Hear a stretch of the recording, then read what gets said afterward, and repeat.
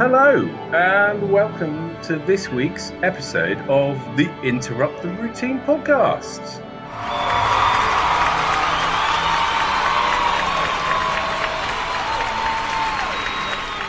Introduce yourself. You go first normally. One time.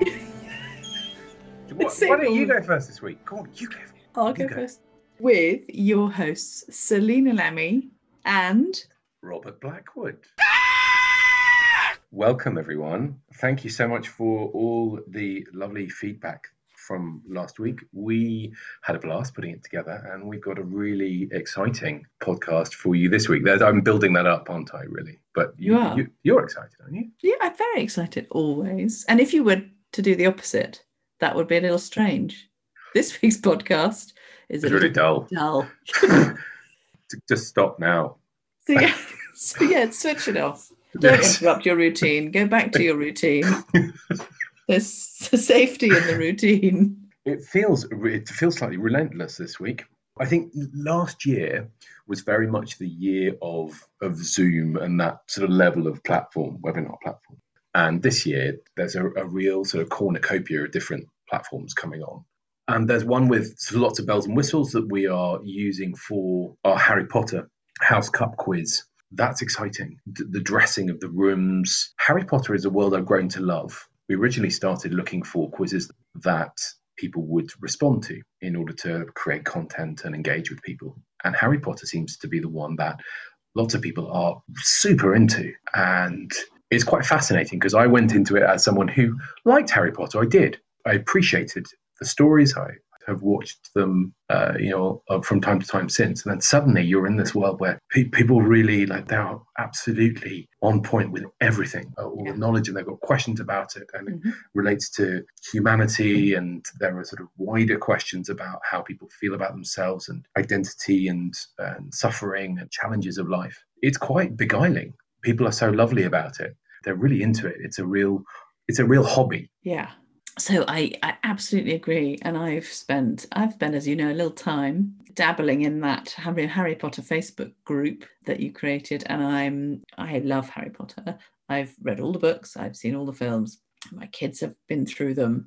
And I'm astonished by the depth of people's detailed knowledge in that group. In fact, we had last week, I think, quite an engaged debate about whether or not it was important that Hedwig died as part of a particular part of Harry Potter. I felt quite strongly about that, unlike most other issues, which I'm kind of curious and happy to watch other people debate. But I felt quite strongly about Hedwig. But there was a great big discussion, really interesting discussion about why it was important. Was there an alternative? And people really disagreed. And they're so very analytical about it. In a way that, when I studied literature at university, you interpret books and you learn, but really what you're learning is somebody else's interpretation. And this is really just people's opinion that they formed over years from really knowing these films. So I think that a quiz on that sort of level of detail will be super cool.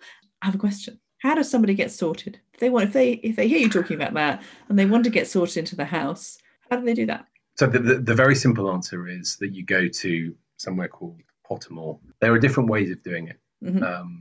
I think the one that certainly I went to was Pottermore, and you can get sorted. But there are also a lot of people who get sorted who don't like what they're sorted into. And so they therefore claim that they are something else, which, to be honest, who cares? I don't care. I don't really. So and I'm hearing myself say, I don't care. And what I'm thinking in my head is, I would have to be Gryffindor. So we've got the four houses. You buy your ticket and you then represent that house and also yourself. So you will quiz from that room, and you can talk together, can talk as you go along, or you can do it individually. So there is an individual prize every week, and there's the house cup. So all of the points that everyone in that house gets are accrued and aggregated as we go through. And then the house with the most points at the end wins the house cup. So you've got two different ways of sort of interacting. You've got the ability to shine as the individual and then to work as a team. And I think that speaks to people's want of community. And the prizes are good. There was a release of the house versions of Half-Blood Prince. We're going to give a hardback version with a hoodie. Yeah. And enjoy them. Yeah, no, for sure. Everybody loves a bit of Birch. I might say that again. Did you say everybody loves a bit of Birch? I meant... Are you a flagellant? I meant to say merch. I said Birch instead. I'm glad I said that again. Everybody loves a bit of merch, Rob. And how would your grandmother say that? We've established that my grandmother just sounds very much like me. Do you know, I'm not bad at accents, but I don't think I can do my grandmother. And I don't want to do her a disservice because I loved her. And if you answer just no, Rob, it's going to be very disappointing, and but it will be a short conversation. So there, okay. Thank heavens for small mercies. Do you ever do impressions of either people in your household or people that are close to you that are sincerely completely unlike how they sound, but they give you pleasure? For example, when I do an impression of my wife to my wife, it will be, "Ow, you didn't know this. What are you up to?" I get the children to do impressions of us all the time to check in and see how the general gist is absolutely hilarious. So, do you have this in your household?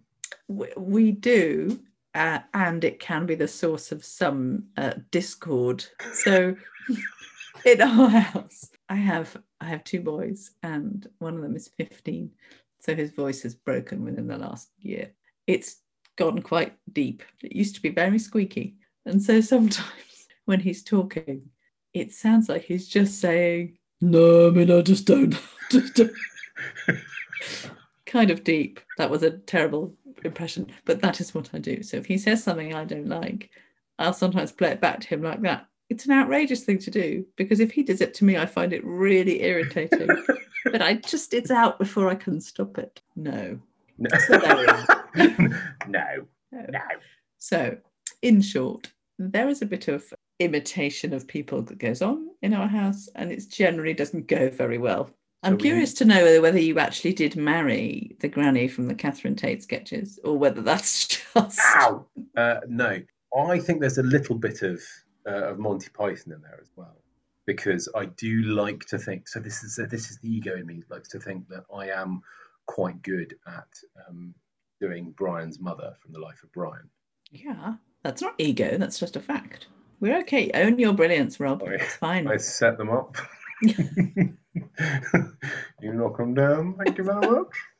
I do like it, but what's happened is, because we're quite playful with each other's identities in this house, my youngest might well crawl up the stairs and claim really badly that she's someone else in the house, and do it in such an entertaining way because she's smiling the whole time. It's so delightful that it makes it work. That's something that's very particular to children, isn't it? The ability to sell that kind of joy. Mm-hmm. And to make it winning. And yeah. I love that. And I think you've given your household an enormous gift, in the sense that they are so comfortable in dipping in and out of different things, even though they aren't perfect. I think that's such a gift. In fact, after we talked about your children enacting different bedtime characters, I had a conversation with my eldest and said, I feel like I've just missed what would have been a really good thing to do. Is it too late? He said it was. He said he's 18 and he doesn't really want to do that anymore. Selena, I've got a question. Do you think it would help if all men at some point in their education were forced to spend an evening in high heels? Well, it might help with some things. I'm conscious that in some places there's an expectation that women should wear very high heels, or any high heels. And so maybe it would help with that. I would rather the effort went into removing of any sort of expectation that women should wear footwear that they don't want to wear or that they don't feel comfortable in. The lesson is not, don't expect women to wear high heels because they're not comfortable. It's, don't expect women to wear anything other than what they want to wear. We have we have a guest, and I'm quite excited and a little trepidatious about this. Yes, I agree. Yeah, because there's also the potential with this interview to feel very um, what have I done with, what have I been doing with my life? Yeah. Yeah, he's done so much, huh? This guest. Yes, Extraordinary. Barrett Sorolia. Mm-hmm. And in terms of, because one of the things we're going to talk about is the green revolution and the evolution towards trying to get the planet back to where it to some sort of state of balance. Mm-hmm. How do you feel you're doing, if you don't mind me asking? I don't mind. I don't know that I do enough. The small things that we can do in the house, I'm pretty good at. We're pretty conscious about things like sustainable loo paper, and I try and go for packaging that doesn't have plastic and all of those things. And if I'm really honest, it just doesn't feel like enough. I feel like the gap between where we are and where we need to be is so wide. I don't know that I do enough. How about you? Same. I talk a good game.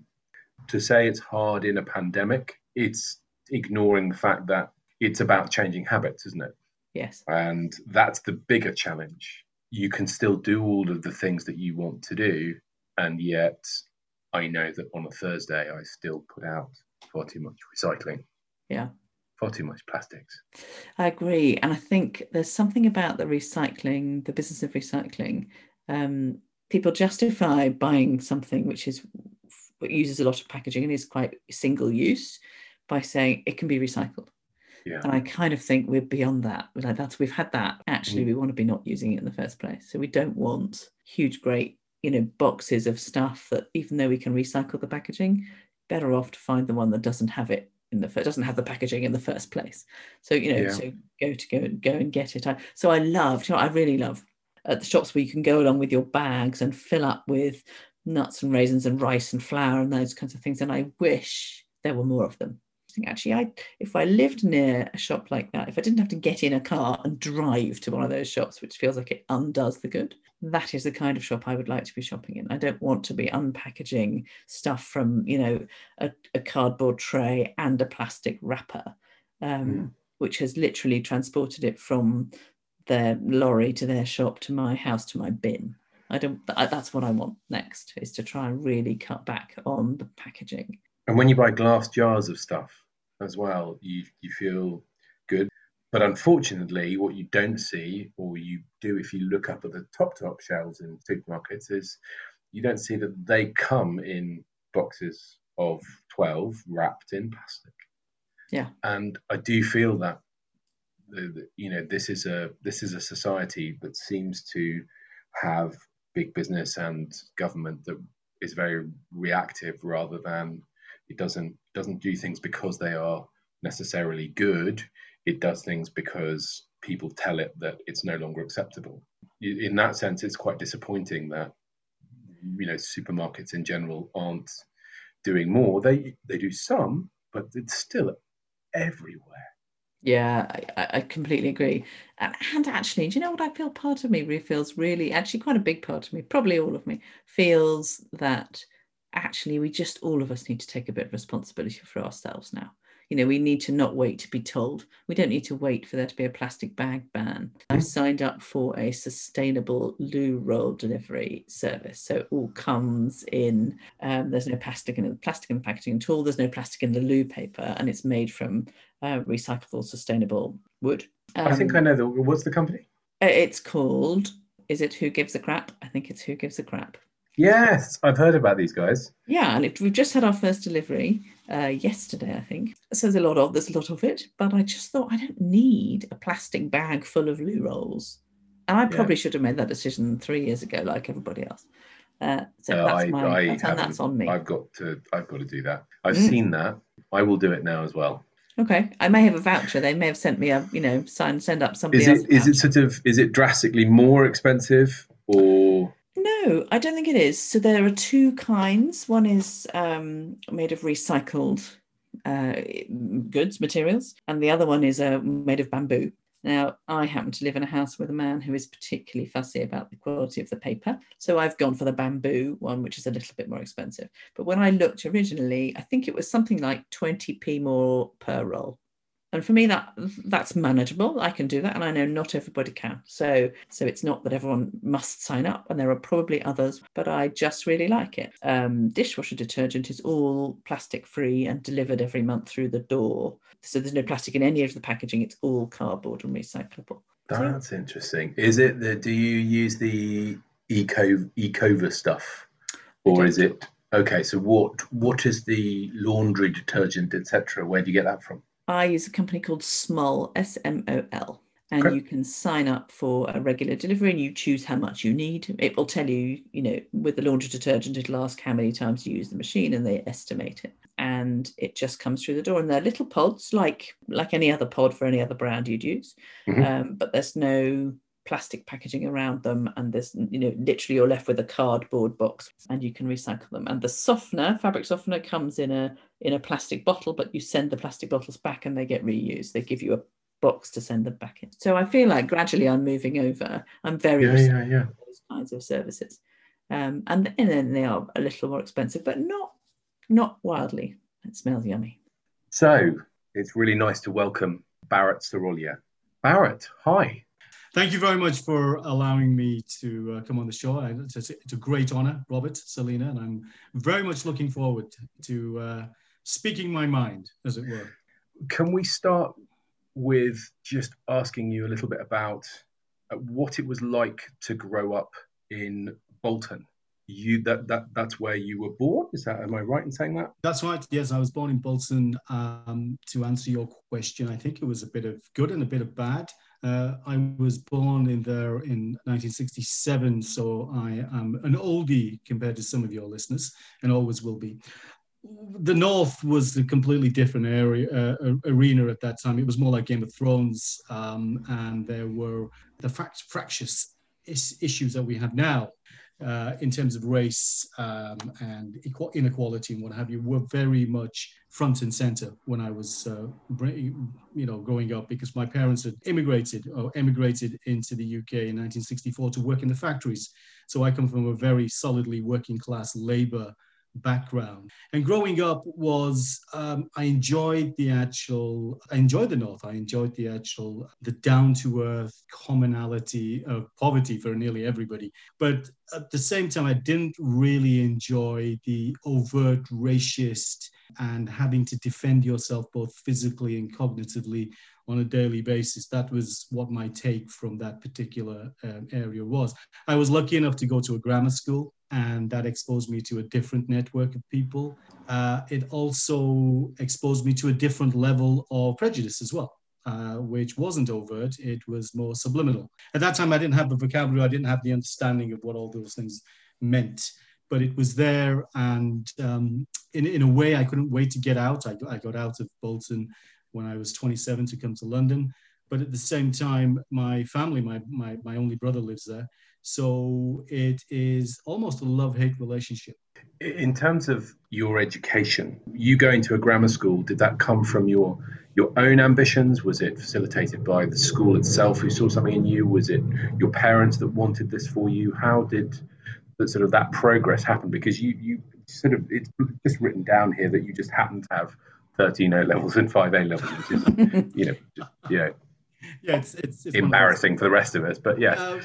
Well, that's great, but it all depends on what you do afterwards. If you go into further education or higher education, if you don't. It was a mixture of two. My father worked in factories all his life, but he was very intelligent. So was my mother, and they basically drummed it into me that education is one way out of the situation that we find ourselves in the North. Being Hindu, we come from a decent family in the sense that, we had lands and what have you in India. We had a very comfortable middle-class lifestyle over there. But there was a family issue. He came here on his own and then built everything from scratch. But education was drummed into me that it was the one way out. And initially, my career path, I agreed with my father, was to be a solicitor, to go into the legal field. But then after he passed away, I decided to follow another passion, which was media. going into a grammar school was both very effective for me in terms of my education and cognitive development, which it was. It actually brought me to a different level of understanding. It taught me how to learn. It taught me how to actually inquire on my own. I always had this rebellious streak, and that was brought out in grammar school because we were taught actually how to challenge the texts we were reading, whether it should be Shakespeare or poetry or what have you, or novels. Or even science, we were actually taught the scientific method. We were taught to actually not just take a teacher's answer for the truth. But in terms of the acquisition of critical thinking, yes, do you feel that that is manifested in the state education system as a whole? Are we sort of having leaders in one section and followers in another section, which is a common argument? Where do you stand on that? Okay, I think I appreciate that as a common argument, but that's not the way I see it. I do believe that education was more rigorous, it was more mental, more cognitive, because we did have very little access to technology that we have now. We've outsourced a lot of our thinking to our smartphones, our computers, our searches. At that time, when we had to do a project, and this was whether it was state or grammar or even private school, you still had to go to, the library. You still had to actually do your own research. And that in itself, by doing your own research, actually created within you the skill set of critical thinking, of cognitive ability, of analyzing pieces of information. It's not that it's lacking now, but unfortunately, most of it's outsourced.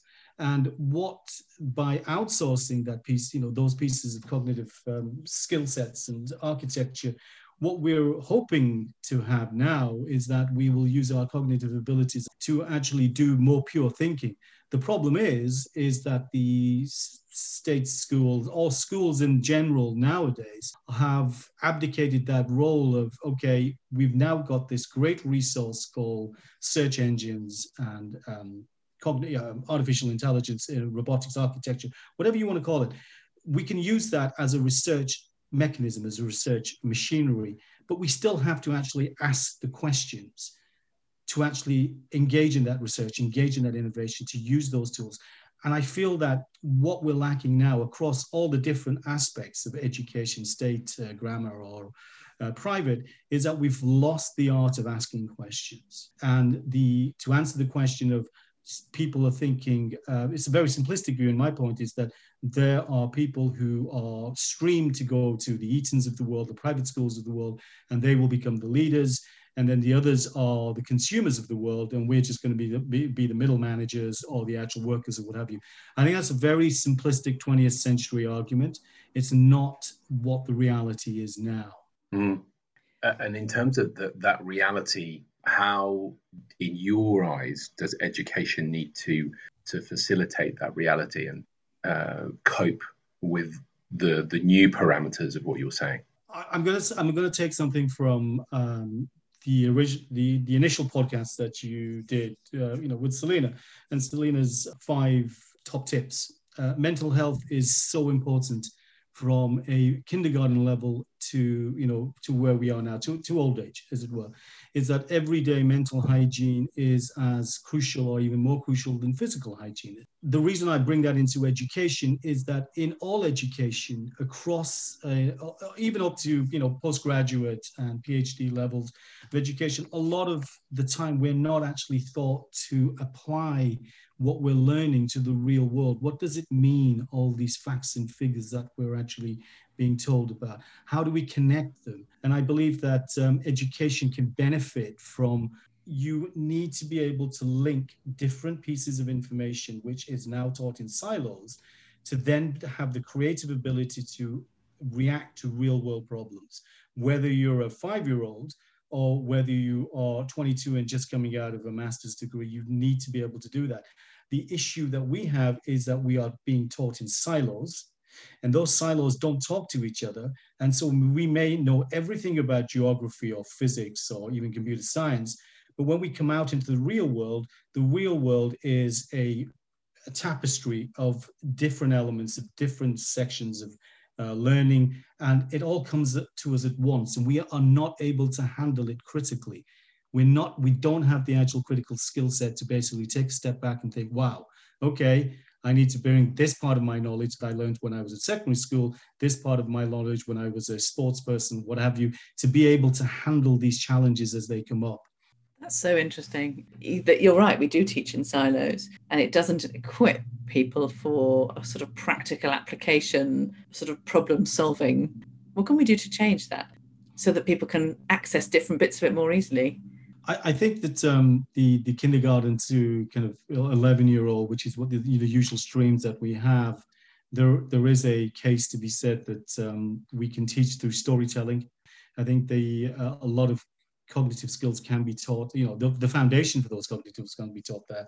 But when we get to 11, when the actual neurons are fixed to a certain extent, I mean, the brain is always collapsing and creating and pruning and what have you, its neuron system. But when we actually get to 11, this is the time where we actually have to bring in real world application to the knowledge that we are being taught. We are moving at such a pace. There is such a convergence between technology and all the other sciences and social sciences and humanities. Our brains are not able to keep up with the actual technology we're using. So what needs to be taught, for my example, if I was designing a curriculum, is pure knowledge, and then how to relate that knowledge to pure technology, which is the civilization we live in now. And at the same time, to actually bring in a layer of cognitive stillness, or as I call it. It's not meaning wellness, or it's not meditation, but it's the ability to actually take a step back and just say, okay, does this actually make sense to me? And then create an environment where pupils are almost challenged to challenge what they're learning. And to be able to ask, is this right? Or is there another way that this can be explained? Or ask them, okay, I want you to learn about geography, latitude and longitude. Go and do some work, but don't use your Google, or don't go into the library, or use Google, but come up with an alternative theory. What were the theories before longitude and latitude? What were the issues around there? And by doing that, people are more engaged. It's interactive learning. And through interactive learning, I feel that, the brain learns quicker. People get more, I wouldn't say intelligent, but more creative. And it's creativity mixed with technology and knowledge, which will enable people from 11 to 18 to 19 to be able to actually tackle some of the challenges that we are facing now and which are coming on the horizon. Mm. Selena and I both have children of different ages. Is there, in terms of parenting, what should we be doing to enable this to happen? How should we be approaching this? Because I guess I'm very lucky, as I grew up in an environment where there were answers to questions, and teachers had a sense of wholeness about how they were going to approach an academic year. Whereas what you're saying is that things are moving so quickly that there are questions. It's more about equipping children, everybody, to be able to ask different questions and not necessarily knowing what those answers may be. What can we do as parents and just as people? I'm not a parent myself, so I'm going to have to give you more of an abstract answer, or more of an answer that I've actually advised cousins of mine who have children, and they've asked me similar questions. And I always say to them, you've been a child yourself. You will have come across the 80% of the questions that your children are going to come up with are going to be questions that you've had to come up with answers to, and you found answers to. So that's, the other 20% is basically technology driven and horizon driven in terms of what's happening in the real world.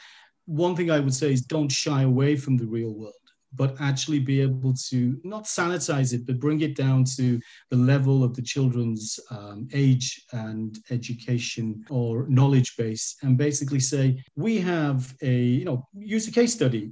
Tomorrow we're going out shopping. We're going to go shopping. We usually do it this way. Do you think we can have a more efficient way of doing it? Now, that may seem really simplistic, but you give that problem to an 8-year-old, 9-year-old, or even a 6-year-old, and they'll say, well, instead of going down that aisle and then coming back up and what have you, you may be able to work with them. And it's very simplistic. I appreciate some of your listeners will be thinking, what is he talking about?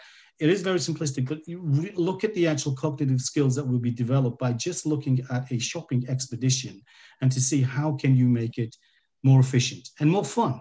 That's great. I love that. And as you're talking about the business of technology kind of robbing us of the opportunity for doing our own research, if you like, those weren't the words Yes. you used, but it makes me realize that there's no gaps. And my children are older, they're 14 and 18. And so what I realized that for them is there's never a gap between wondering about something and having the answer. And I wonder what creativity is lost, because they don't sit, and we as well don't sit in that place of wondering for very long, because somebody whips out their phone and we have the answer, and then the conversation goes on. But that's where, they say, was it necessity is the mother of all invention, or something like Absolutely. that. And I feel like that gap is where that necessity sits. And if you don't have that, I don't know, have we lost a lot of creativity because of that, do you think? I think that the world's R&D issues now is people are pumping in billions to actually create courses on innovation and creativity, because we have lost it, because the world's information, as Google, when it first started off, when there was two of them, was to actually categorize the world's information. To a point, we've got there. The issue that I have is the searches that are coming up are all curated. They're not the real truth. They're not exactly what you're looking for. It's exactly what they think you should be looking for. So that creates a conceptual and cognitive bubble there, knowledge bubble. My attitude to I'd have to do a lot of searches because of the work that I do. I basically look at that and think, okay, that is what they're giving me. What is the alternative? What is the actual counter argument to this? Even though it may lead into woo-woo, conspiracy theory, what have you, I need to actually counter that. And then I look at all the accessible pieces of information, both counter and what the search engine has brought up to me. Then that's where my creativity comes in, because I think creativity is now moved to analyzing of information and actually coming up to what makes sense to you at that moment in time and within the time frame that you've been given. Sometimes you may only have, if you're on a quiz, which Rob is a master of, you only have 30 seconds. And so whatever search comes up, you're thinking, yeah, that sounds right, I'm going to put it in, even though they're not supposed to use their equipment, Rob. But I think that creativity is now shifted to analyzing a lot of the information you are getting, and then comparing and contrasting with information that you already have, and then seeing what sparks up. Juxtaposition of information is going to be a new science, a new knowledge base. It goes back to Sergei Eisenstein, the father of modern editing for film, where he basically put two images together to get a new idea. And he got that from Japanese kanji, where they actually have two different characters and you put them together and it becomes a different phrase completely from the original two characters. What I'm saying is that we are now moving into a world where the people who are going to be most effective to be able to adapt to the changing conditions are the ones who are going to be able to take information that is instant and then analyze it and juxtaposition it with other pieces of information to come up with new answers. And that is where the creativity is now going to happen, the majority of it. There's something that comes from the erudition of what you're covering, your love of science fiction, the idea of placing yourself in the imagination, the creativity. Do you feel that from your childhood, this escapism that clearly comes through in what you've written, what you've produced, and where your passions lie, is that something that's common in your life? It has been common since I was a child. And the actual triggering incident, to use today's vernacular, was when my family moved to Leicester and they'd bought a small shop, and I had to go schooling about 6 miles away from Leicester to a small town on the periphery of Leicester called Oadby, 10 years old. But I just couldn't make any friends. I literally, it was the most horrible 7 years of my childhood, even counting the issues that I had in Bolton with race and what have you, because there's nothing worse for a child than to be ignored and to be ostracized, even if it was never meant to be that.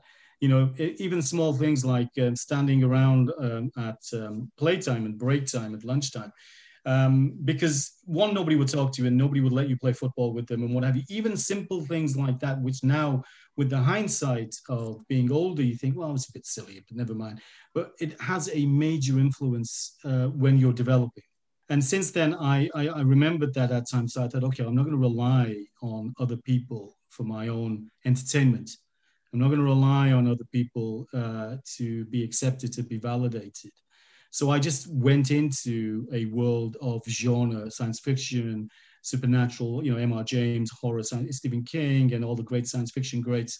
And I just went into that. And from science fiction, I had this, affinity with technology and the arts as well. I was very lucky because of the education that I had at grammar school, that you were given both arts and sciences and classics. I was lucky to actually have Latin and classics as an education stream as well.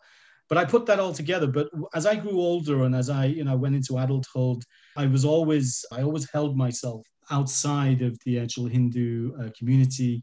But I also held myself outside of the, what I call the mainstream, the English indigenous communities as well. And the jobs that I've chosen since then, once I worked on the council for the council tax, but I worked on the counter, so I was dealing with inquiries 8 hours a day, which enabled my communication skills to take a quantum leap, because you're dealing with people who are very upset, and in many cases, rightly so, irate, and you have to build rapport within an instant. So I realized that was the foundation of me moving into the private sector, which I eventually did as a recruitment consultant. And again, you're talking to people from many different aspects of, different areas of life, different religions, different races, different genders, different sexual orientations. And you have to actually be able to adapt very quickly and try to either find a solution for them or try to build a bridge for them.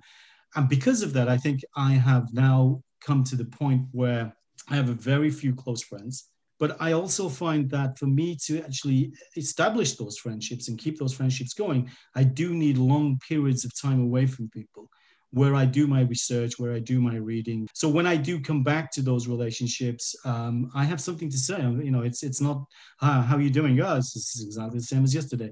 I want to be able to make an impact both personally and professionally. And the way to do that is to taking long stretches away from people and society, so I can develop myself. What would your advice be to people who are applying for jobs in how they go about familiarizing themselves with what they're applying for?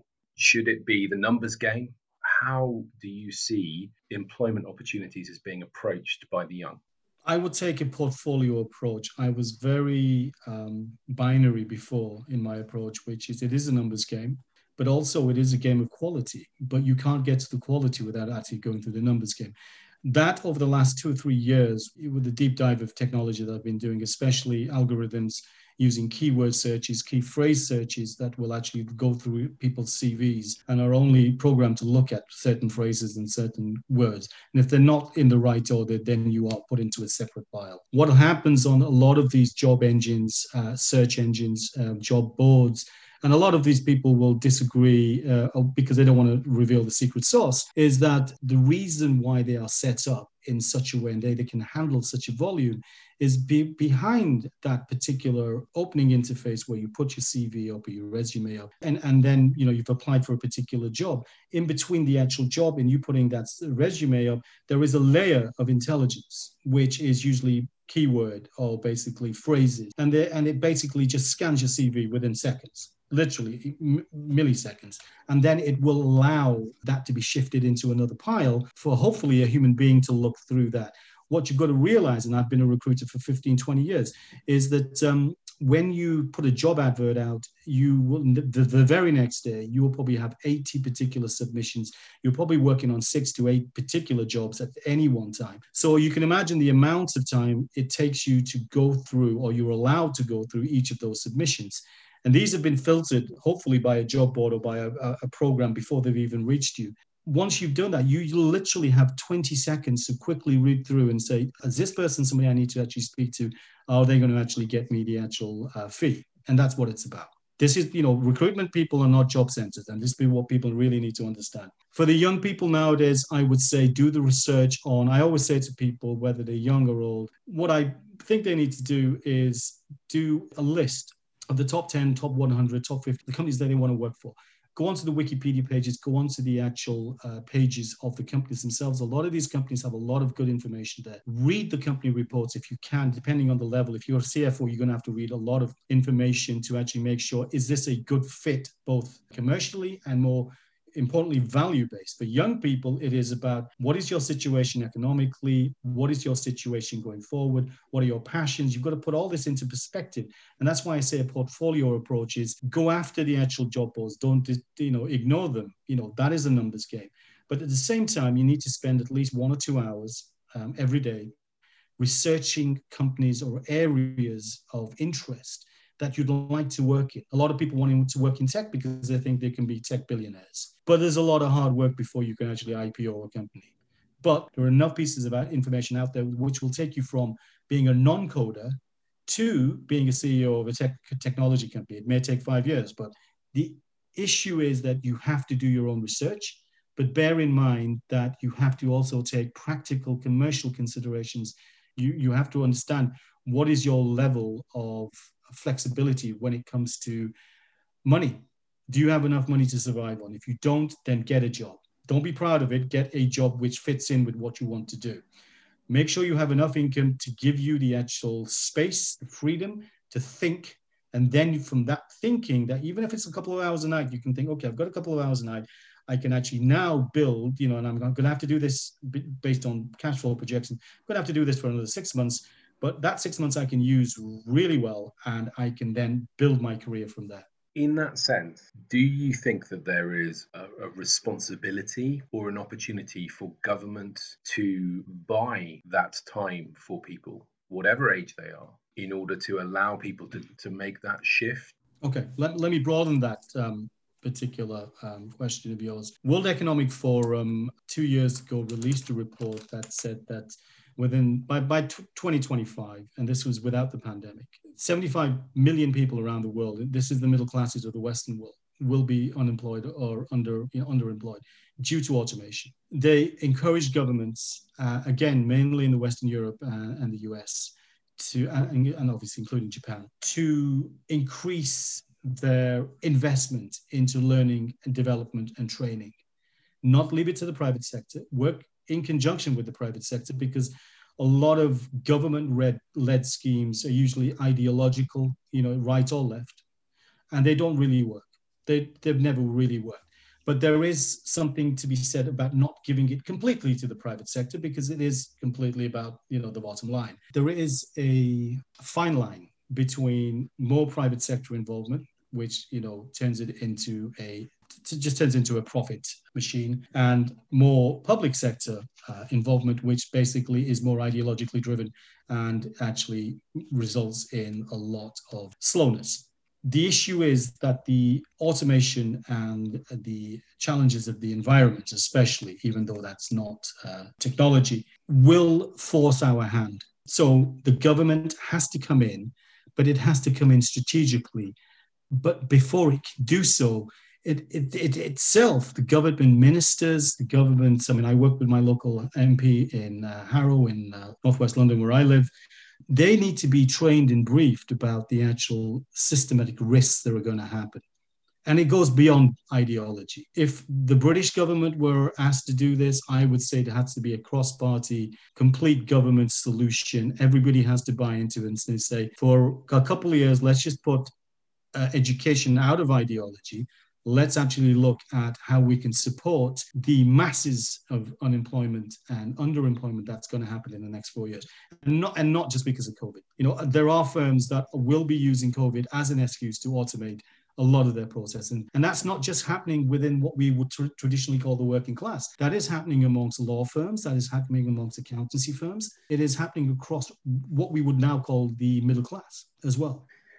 Selena and I would both like to understand your take on how we are doing with the planet. Certainly at the beginning of the year, we had David Attenborough kindly, benevolently telling us once a week that we're all screwed unless we do something. Where do you feel the planet is at? What do you feel is being done, and what can we do? Sure. Is this going to be one of those 30 words or less? 2 minutes, 30 words or less. Give me a pitch. What you can do. Okay. Let me take it back a minute or so to how I came to where I am at this moment in time. So before the pandemic started, I was in a very good situation where I was working for a professional services firm, and I was looking at single single company investments and raising capital for those investments. And I had a tangential career on the media and looking at writing narratives and films and what have you. During the pandemic, I read more and more about the climate emergency, the whole climate reset, the issues with the Antarctic, especially the Antarctic ice cap. And I read a very, very scary report, which was that if the polar ice caps, especially Antarctica, melted, you can kiss goodbye to New York, London, Shanghai, any coastal city around the planet. Venice would just be submerged. And that's not a 100 years timeline. That is literally 10 to 15 to 20 years timeline.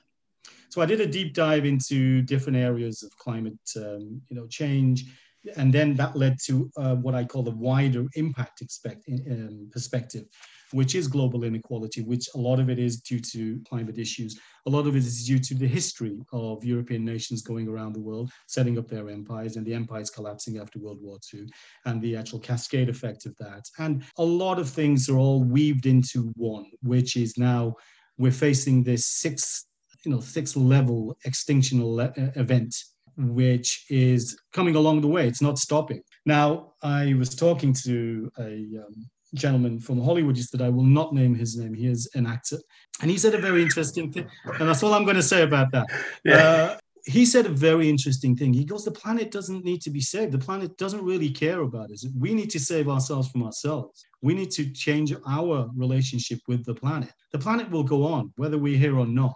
This is a human problem, which is put onto a planetary context. We need to actually change ourselves and our behaviors. 2 years ago, I felt that the climate had already tipped, and all we could do was climate adaptation. Now I work as the head of investments for a global climate impact organization called Top Tier Impact, led by probably one of the most inspiring and influential people I've met, and that's why I joined with her, a lady called Alessandra Solberger, in her kind of early 30s, mid 30s, but very tuned in. She knows exactly what is happening, where we're going, and she's assembled a kind of core group of us, about 550 professionals, investors, climate professionals, who are dedicated to one thing, which is basically saving humanity from itself and, by extension, saving the planet.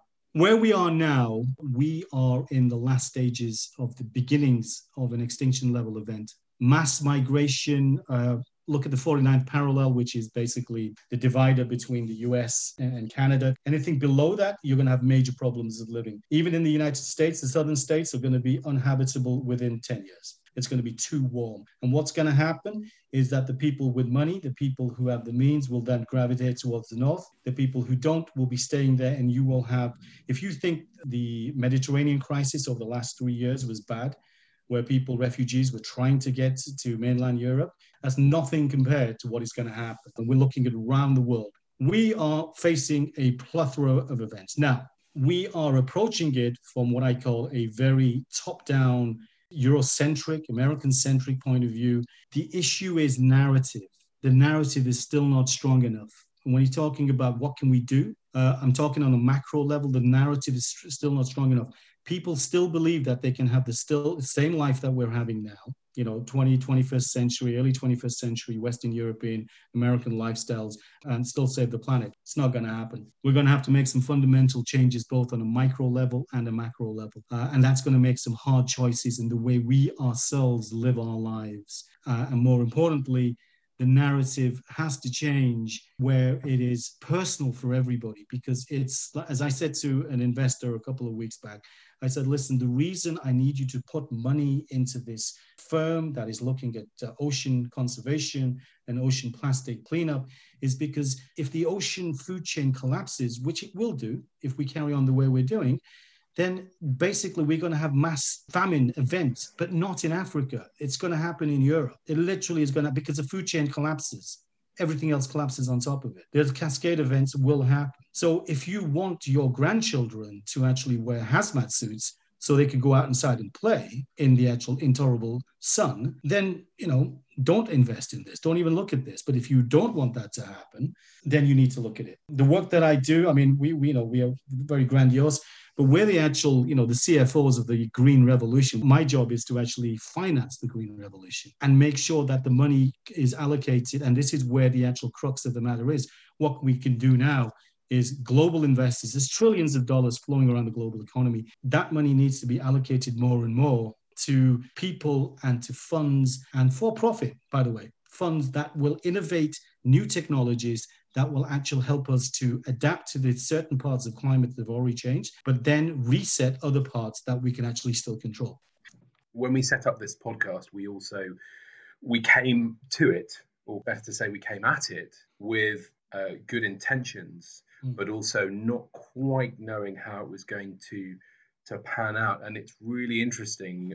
This podcast, and possibly every single podcast, is really going to be shaped by the guest and how articulate and how comfortable they are with speaking your truth. I suppose what we've got to do is make sure that in the breakdown of the podcast, we make sure that people don't expect a laugh a minute as more sort of a laugh an hour.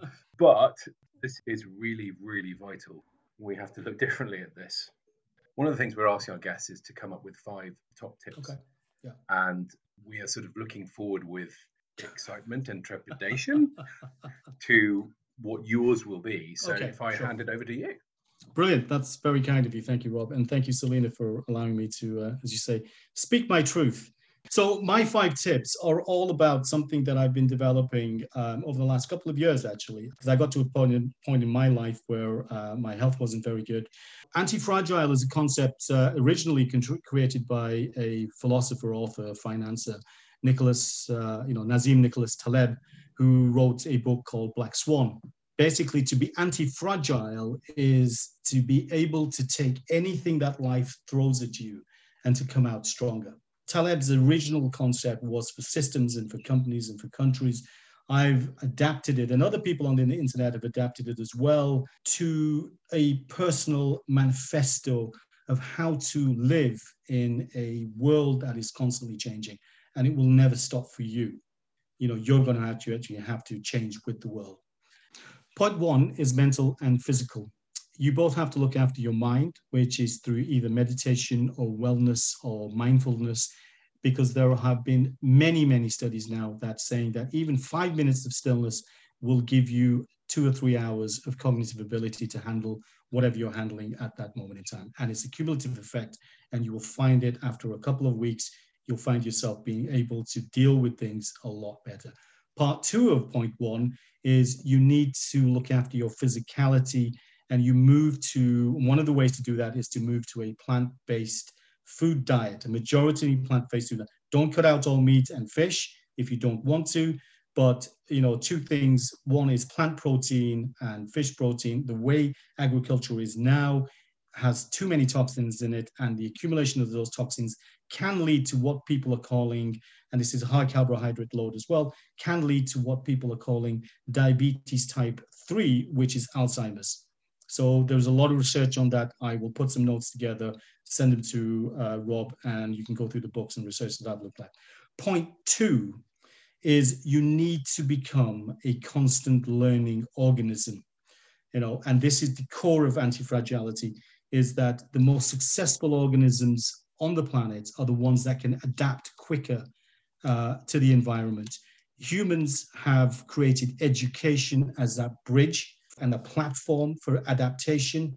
So no matter who you are, where you are, what you're doing, you have the internet, you can learn anything you want to. And by learning, you are giving yourself an insurance against the actual constant changes that you're going to face.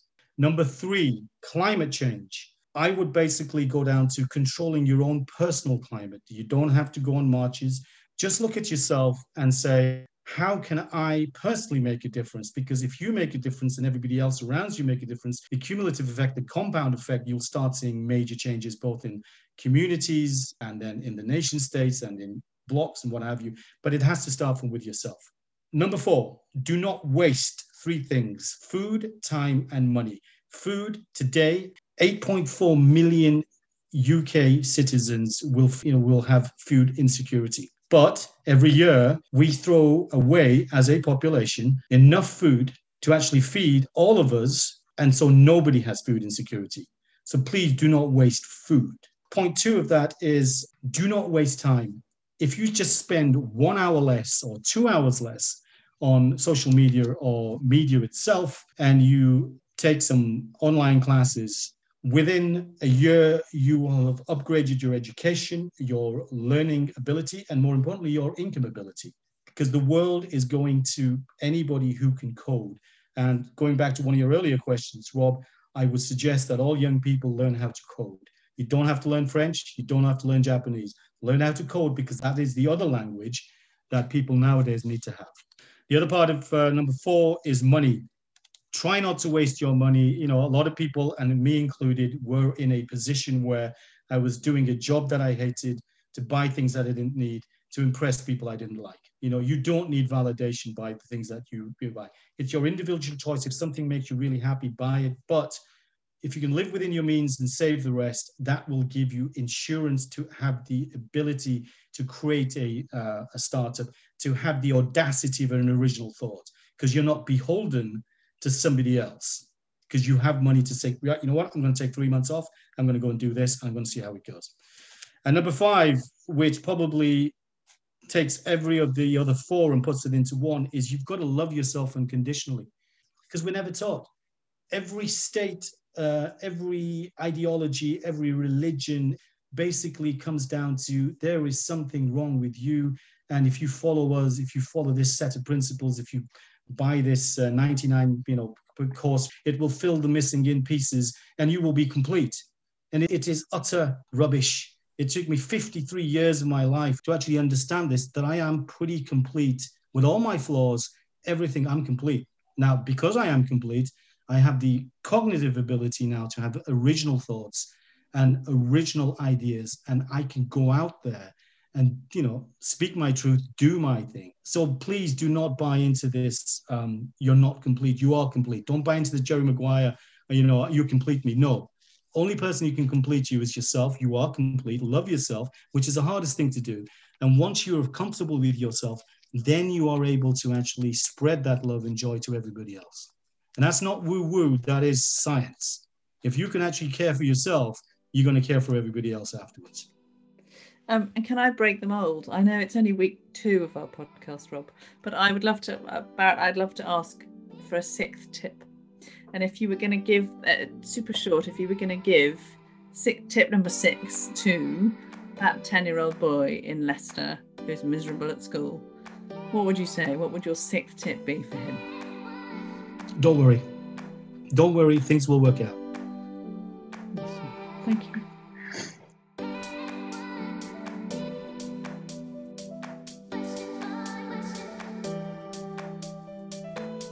And that was our guest, Barrett Sarolea. Thank you so much for tuning in. On behalf of Selena and I, we'd just like to say how lovely it is that you are listening and how much we appreciate it.